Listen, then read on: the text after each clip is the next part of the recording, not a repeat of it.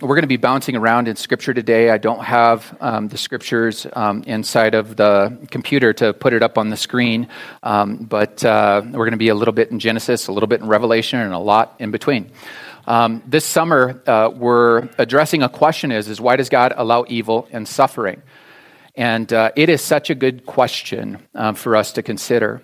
Even the last couple of weeks as I've been preparing for this series, I've been a little bit surprised at how dealing with a big question has been encouraging to me. It's been building my faith because I don't know about you but there's been times where I ask why. Why is the world such a crazy place? Why are there so many hard things that go on? And being able to address that to my own soul, but also being able to address it when the opportunity arises is good. This summer, there's a couple of books that we're going to be providing, giving these away. The one is Why Does God Allow Evil? By Clay Jones. We have been trying to get these in now for 2 weeks. They were all supposed to be here on Friday. We got a real small batch of them, but we have more coming. And so by next week, we would love for you to be able to take one of these. I also want to say is that if you have a friend or a family member that's struggling with a question like this, you're more than welcome to take an extra one. And so we want to give those out by next week. I want to introduce this series by addressing the question, why does God allow evil and suffering? And so I'm going to do kind of an overview of it, kind of a walk us into this series, and then we'll take an aspect of it as we move into the summer. It's good to engage this question. There are two other questions that I want to ask this morning. The one is why is this an important subject? There's the obvious reason of just, hey, it's a question people ask a lot. But I want to break it down a little bit. Why is it important to talk about this? I think there's 3 reasons that we can think about. The one is past evil. The other is present evil. And then the third one is that evil and suffering will become very present to all of us at some time in our lives. Meaning is that it will be up close and personal. Something that may come when we don't expect it. That past evil and present evil, we can look back and we can remember things like September 11th, 2001. I was having lunch with a friend this week, and on that date in 2001, we had gone to the high school, we were lifting, we played a couple of games of basketball, and got home. And when I got home, I found out about what had happened at the Twin Towers. And we spent the rest of the day watching the news. 2,973 lives lost. The American response reminds us that large-scale evil and suffering most of the time, for most of us up until that time, had remained distant. Yes, we'd seen things a little further off, but this one was very much up close and personal. From a distance, we can kind of look at other times in the not too distant years where we just watched and saw just terrible things. In Sudan, millions of people were raped, enslaved, or murdered. In 2004, there was a tsunami where 280,000 people died. In 1994, the Rwanda genocide lasted for 100 days. The death toll every day was the equivalent to 2 World Trade Tower disasters. Every day for 100 days. More recently, we have the shooting events. We have the war in Ukraine. We have full-blown drug wars in Mexico, Colombia, and at least 4 other countries. Here in Montana, this Wednesday, I was involved in a meeting with Governor Gianforte. He shared that in the first 3 months of this year, there was more fentanyl seized than in all of last year. In just 1 week, a couple of weeks ago, there were 8 deaths due to fentanyl overdose. There were several more overdoses just in a 1 week period of time.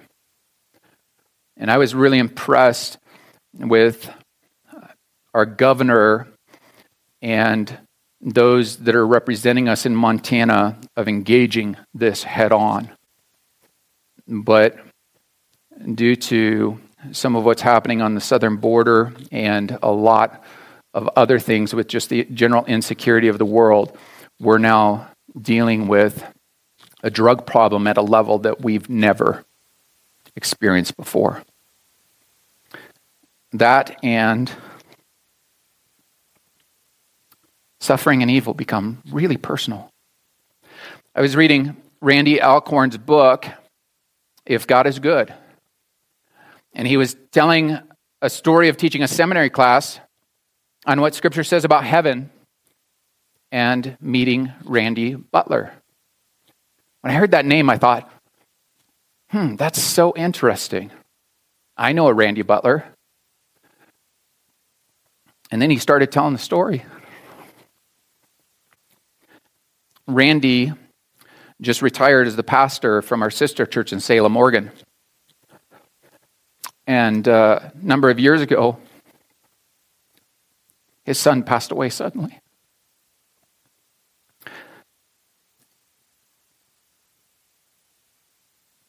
Randy, in talking to the other Randy Alcorn, Randy Butler, revealed that the reason he was taking the class on heaven is so that he would understand better what his son was experiencing. After the class, Randy said, "For 20 years, God gave me a perfect life, family, and ministry. Then Kevin died. And every morning for the last 4 years, I have screamed questions at God. I asked, 'What were you thinking? Do you really expect me to show up every Sunday and tell everyone about how great you are?' And there was silence. In the silence, Randy says he slowly began to hear God. And God began to answer his questions. For the men that were doing the fellowship breakfast, the devotional book that we got a few years back, that was written by Randy Butler.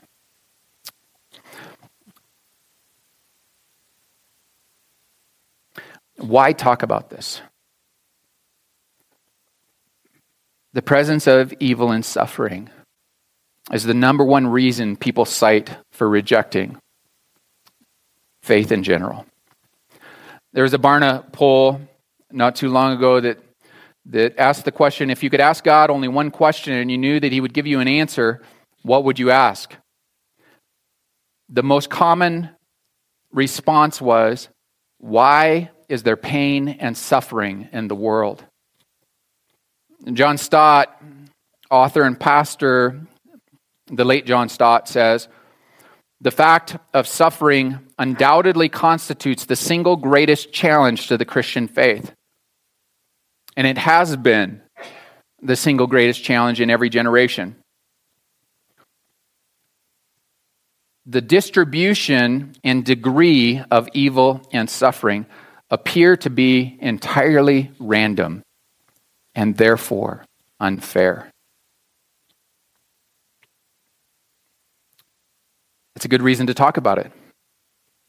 It's because evil and suffering cause people to question faith in general.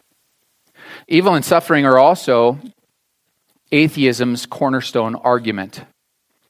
Sam Harris writes this. He's a well-known writer, atheist. He says, atheism is not a philosophy. It's not even a view of the world. It is simply an admission of the obvious. And then he goes on to scold Christians, saying that intelligent people, you can put in brackets there, such as himself, intelligent people aren't dumb, and that's not his words. That's my words. Intelligent people are dumbstruck by you, referring to Christians, by your denial of tangible reality, by the suffering you create in the service of your religious myths, and by your attachment to an imaginary God. It's interesting because when you just break that down a little bit, he blames religion, and particularly Christians, for our faith that he describes as intrinsically violent.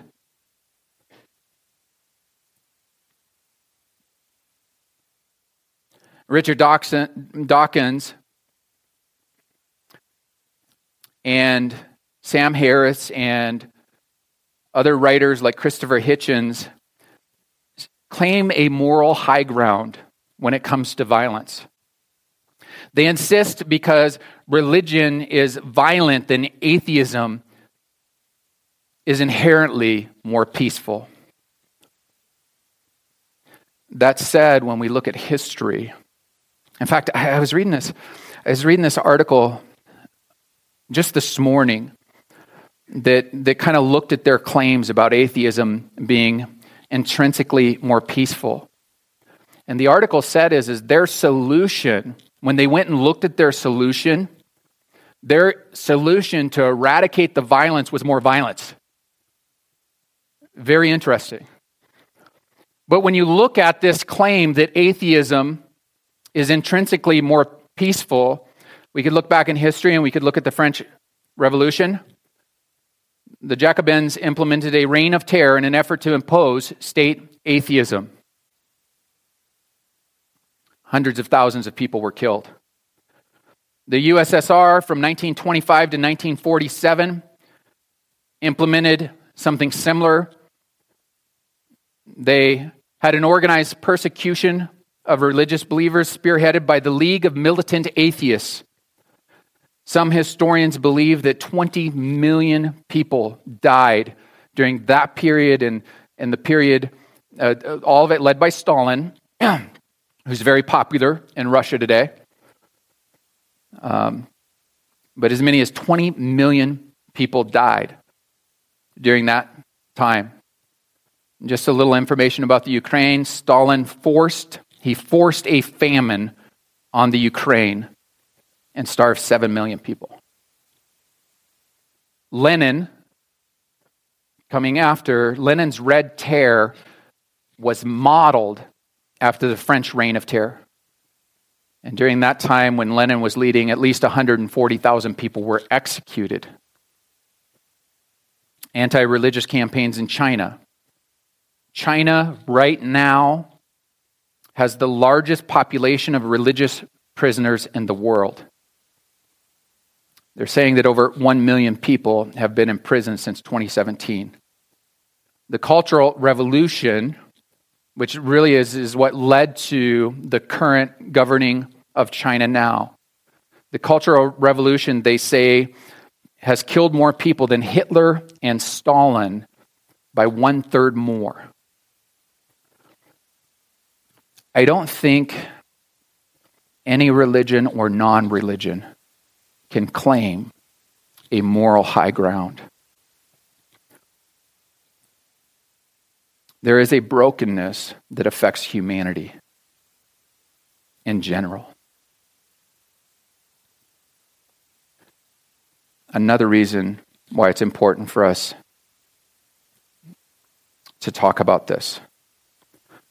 An unprepared faith leaves us unprepared for when evil and suffering come our way. Over the years, I've seen so many people leave the church because when suffering came, they did not know how to respond to it.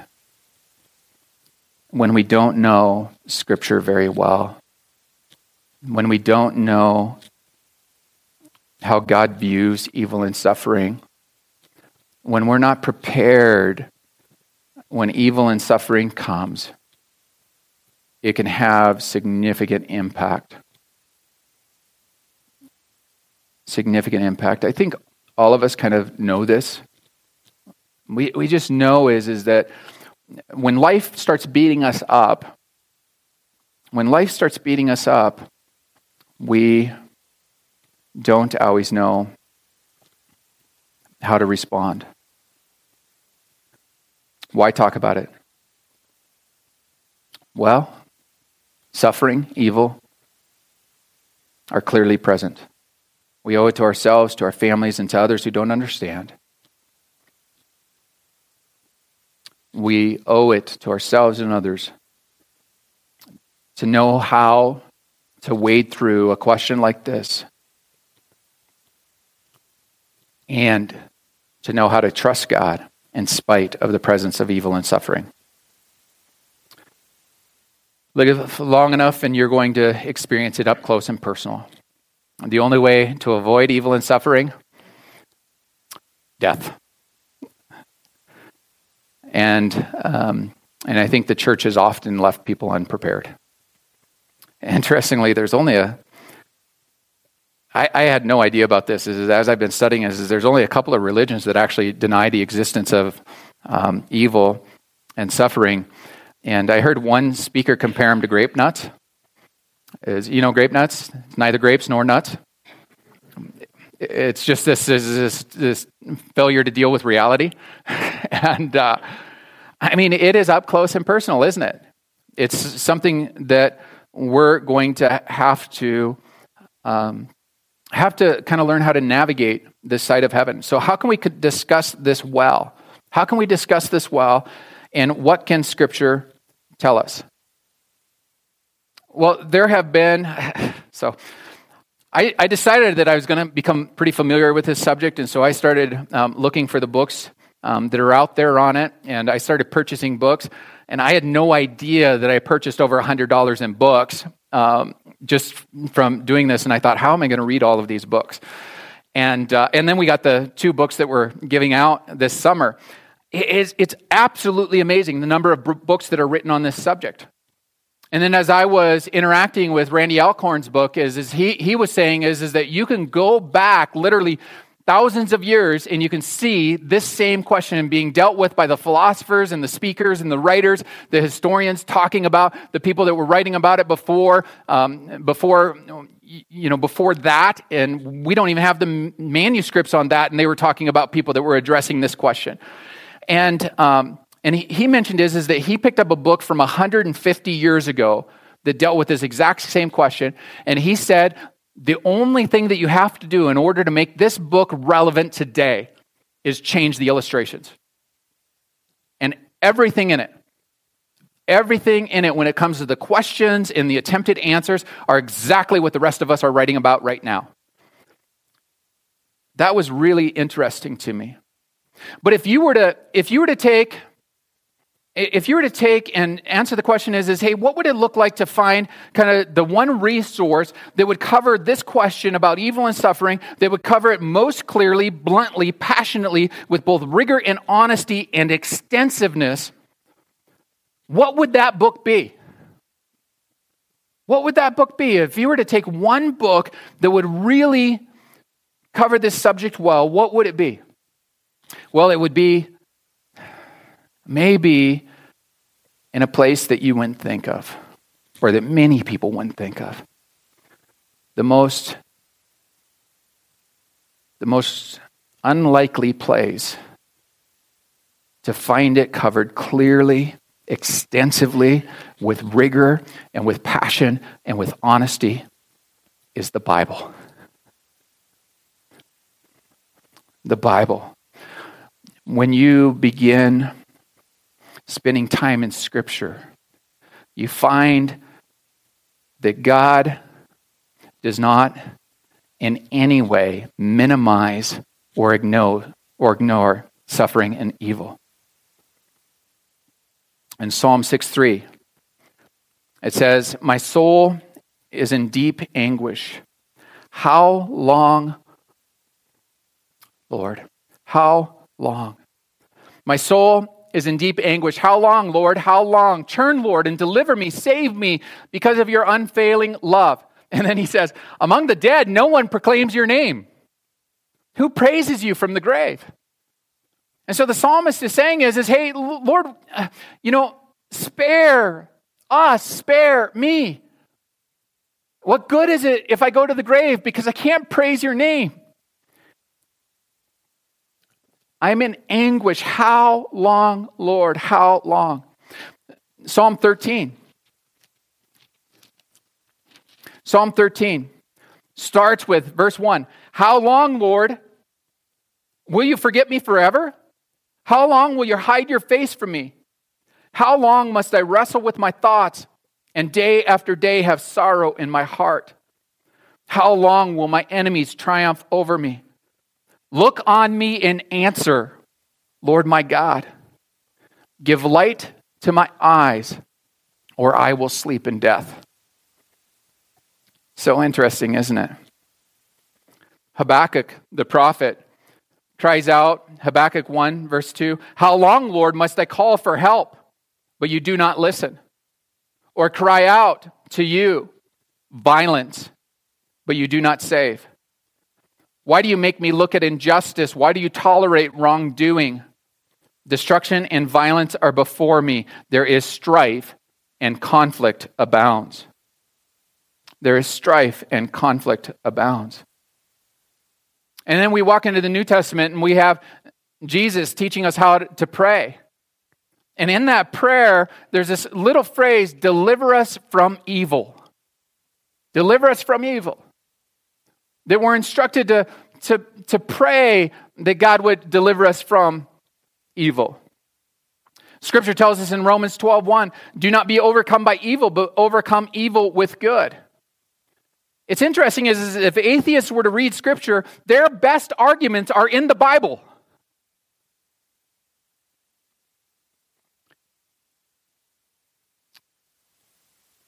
It's okay for us to say, "How long, O Lord?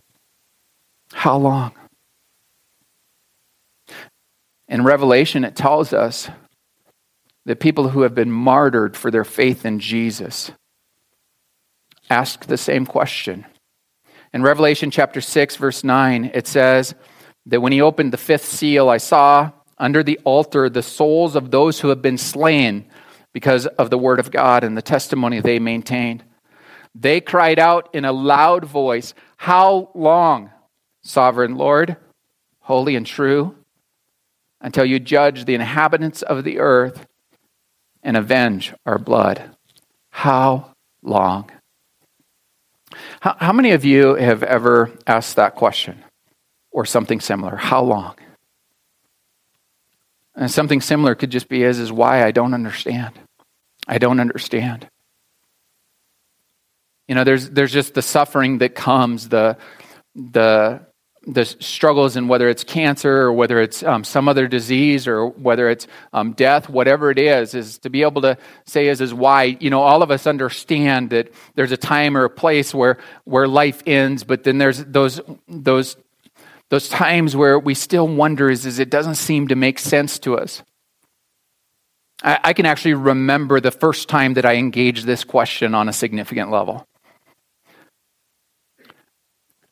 I was in high school. I put my faith in Christ when I was pretty young. And actually is when I put my faith in Christ, and part of that is my response to the brokenness and the evil in the world. Because I knew the world didn't make sense. I knew that there was so much sin and so much hurt and so much pain in the world. And when I had it explained to me for the first time, just that how sin has affected the world, I had no problem with believing in sin as being more than just a little problem, because I saw the significance of sin in my life, and I could even see in my own heart and recognize that, hey, things weren't right. And I knew the trajectory of the way that my life would go. I knew the trajectory that apart from repenting of my sin, that I could almost see into the future and see exactly what was going to happen because I could track what happened in the history of my family. I could track a history of anger and violence and addiction to alcohol. And so at 13 years old, when I'm looking into the future and I'm realizing is hey, the reason why there's so much of this, the reason why there's so much anger and violence and alcohol addiction and a lot of other stuff, the reason why there's so much of this is because of the presence of sin in a person like me. And I can replicate my family history, or I can say right now, Lord, I'm sorry. Will you forgive me? I want what you want, which is different than what I'll get without you. A couple of years later, I'm playing basketball in the heights of Glendive. There's a place in Glendive that's this up high spot, and you can look out and you can see this incredible Yellowstone Valley below. And I was house sitting for Dr. Fazati, and there's a basketball court across the street. And I'm up there, and everything had been going wrong for quite a period of time. I could look at my school and my friends and just see there was just one bad story after another. We'd already had a number of kids who had committed suicide, some of them close friends. We had some die tragically. And I was up there playing basketball. And I remember there were a couple of things going on. One is that I kept on missing. And I was a basketball player at the time, and you kind of yelled at God, why didn't you make me good at anything?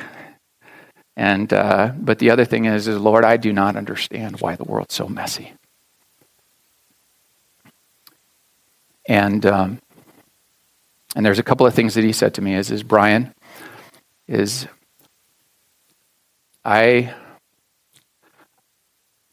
I want you to trust me. And if I made you good at other things, like basketball, which just didn't matter, you'd be so interested in those other things that you would forget about me. And Brian, I want you to trust me in these other things too. And that was so important because in the next year, 4 kids in my high school made a suicide pact. 2 of them were successful. Both of them friends. And one of them I did not know. And I just saw this replication of suffering and terrible things. Lord, why? I want to very quickly give you the bookends of Scripture. Very quickly give you the bookends of Scripture. In Genesis, there's creation. And over and over again in Genesis chapter 1, it says, God saw all that he made, and it was good. 7 times in Genesis 1. It was good, it was good, it was good, which means it fit his design and his purpose. If you look at the Hebrew, it says that it was good those first times, and then the last one is, it was very good. It was very good. Interestingly, is good is never fully defined in Scripture. It's just assumed. But we know that it's something good on a qualitative level and on a functional level.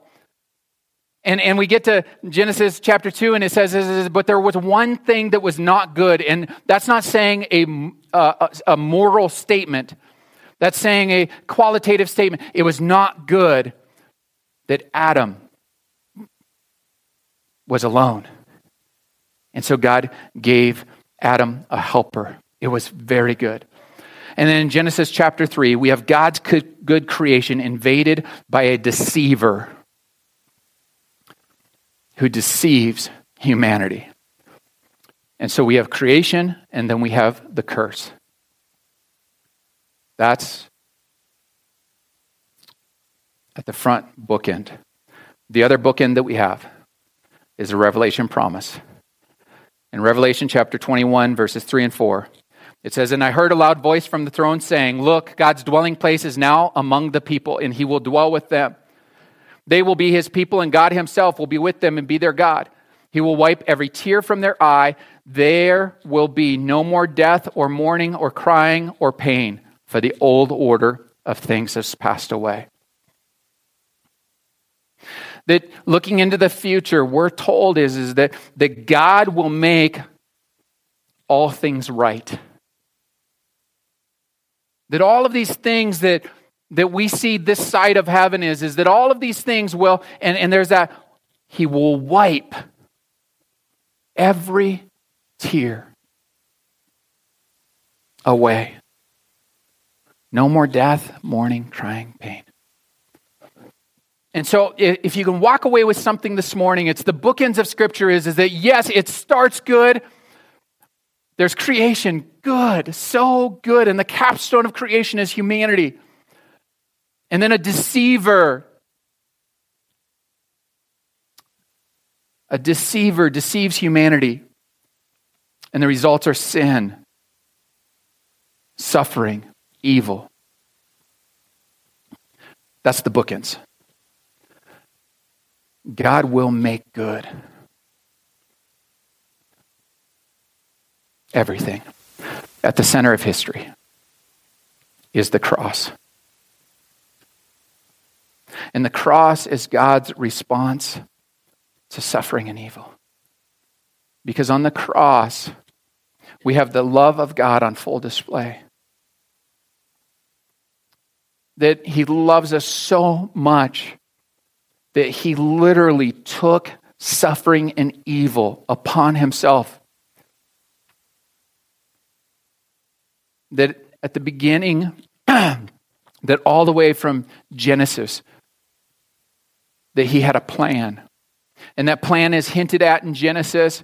And then we see a little bit of the picture made clearer as we walk through the Old Testament, and as we get to the New Testament, we see the picture get clearer, and then the clarity comes with Jesus that God so loved the world that he sent his son Jesus. That he so loved the world that he sent the son Jesus because the world was already condemned. He didn't send him to condemn the world was already condemned. And that Jesus comes as the perfect Son of God to remove the condemnation, remove the curse. And he does it by dying on a cross and taking suffering, sin, evil upon himself.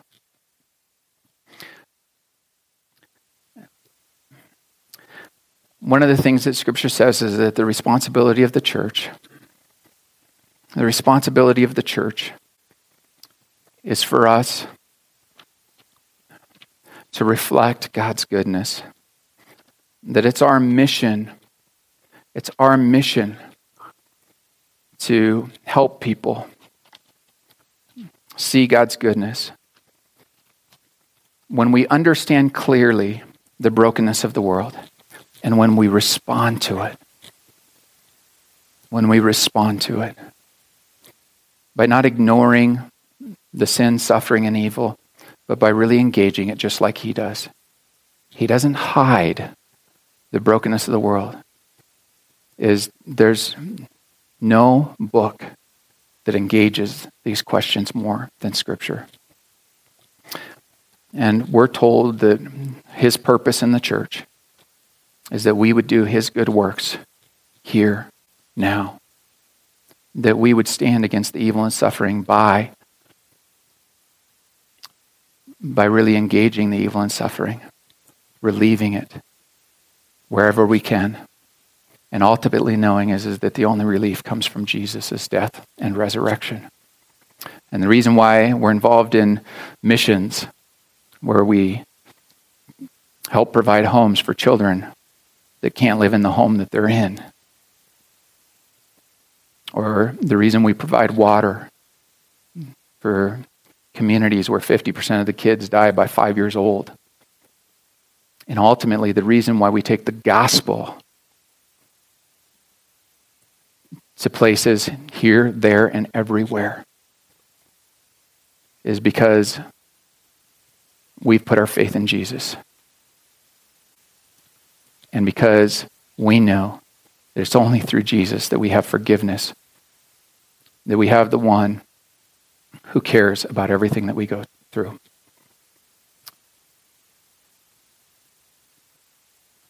I want to encourage you to really engage this topic this summer. What I've found is I've been very convicted of my own sin as I've started reading this. And I've also been convicted about just understanding this subject a little bit more, so that possibly I could have a little bit more compassion on those who are really suffering, or really under the influence of evil. So I want to encourage you to be present when you can, and when you can't, catch up, to read the book. If you're not a reader, you can go to Audible and you can purchase the version where you can have someone read it to you. If that one's not on Audible, I forgot to check if it is, then I can suggest a different one. But engage it. And also, pray. Pray the Lord's Prayer. I pray that your will would be done on earth as it is in heaven. And pray, deliver us from evil. Let's pray together. Would you stand with me as we close? Father and Lord God, I pray that you would be with us as we go. Lord, we need to remember is that you created creation. You said it was good. We are not to reject this world. In fact, you created humanity in moral purity. And then, Lord, because we're made in your image, we are to image you everywhere. In everything that we are and in everything that we do. We're to image your love by actually loving people. We're to image your care by caring for the needs around us. We are to image your response to sin and suffering and evil by hating the brokenness of the world and by being your hands and your feet in the broken places and among the broken people, which when we look inside, we find that brokenness. And so, Lord, the best response we can have is to repent and to say, Jesus, I will follow you. Help me to image. Help me to image all of your glory in all of its fullness. And so, Lord, we pray that you'd go with us and be with us. In the name of Jesus, amen.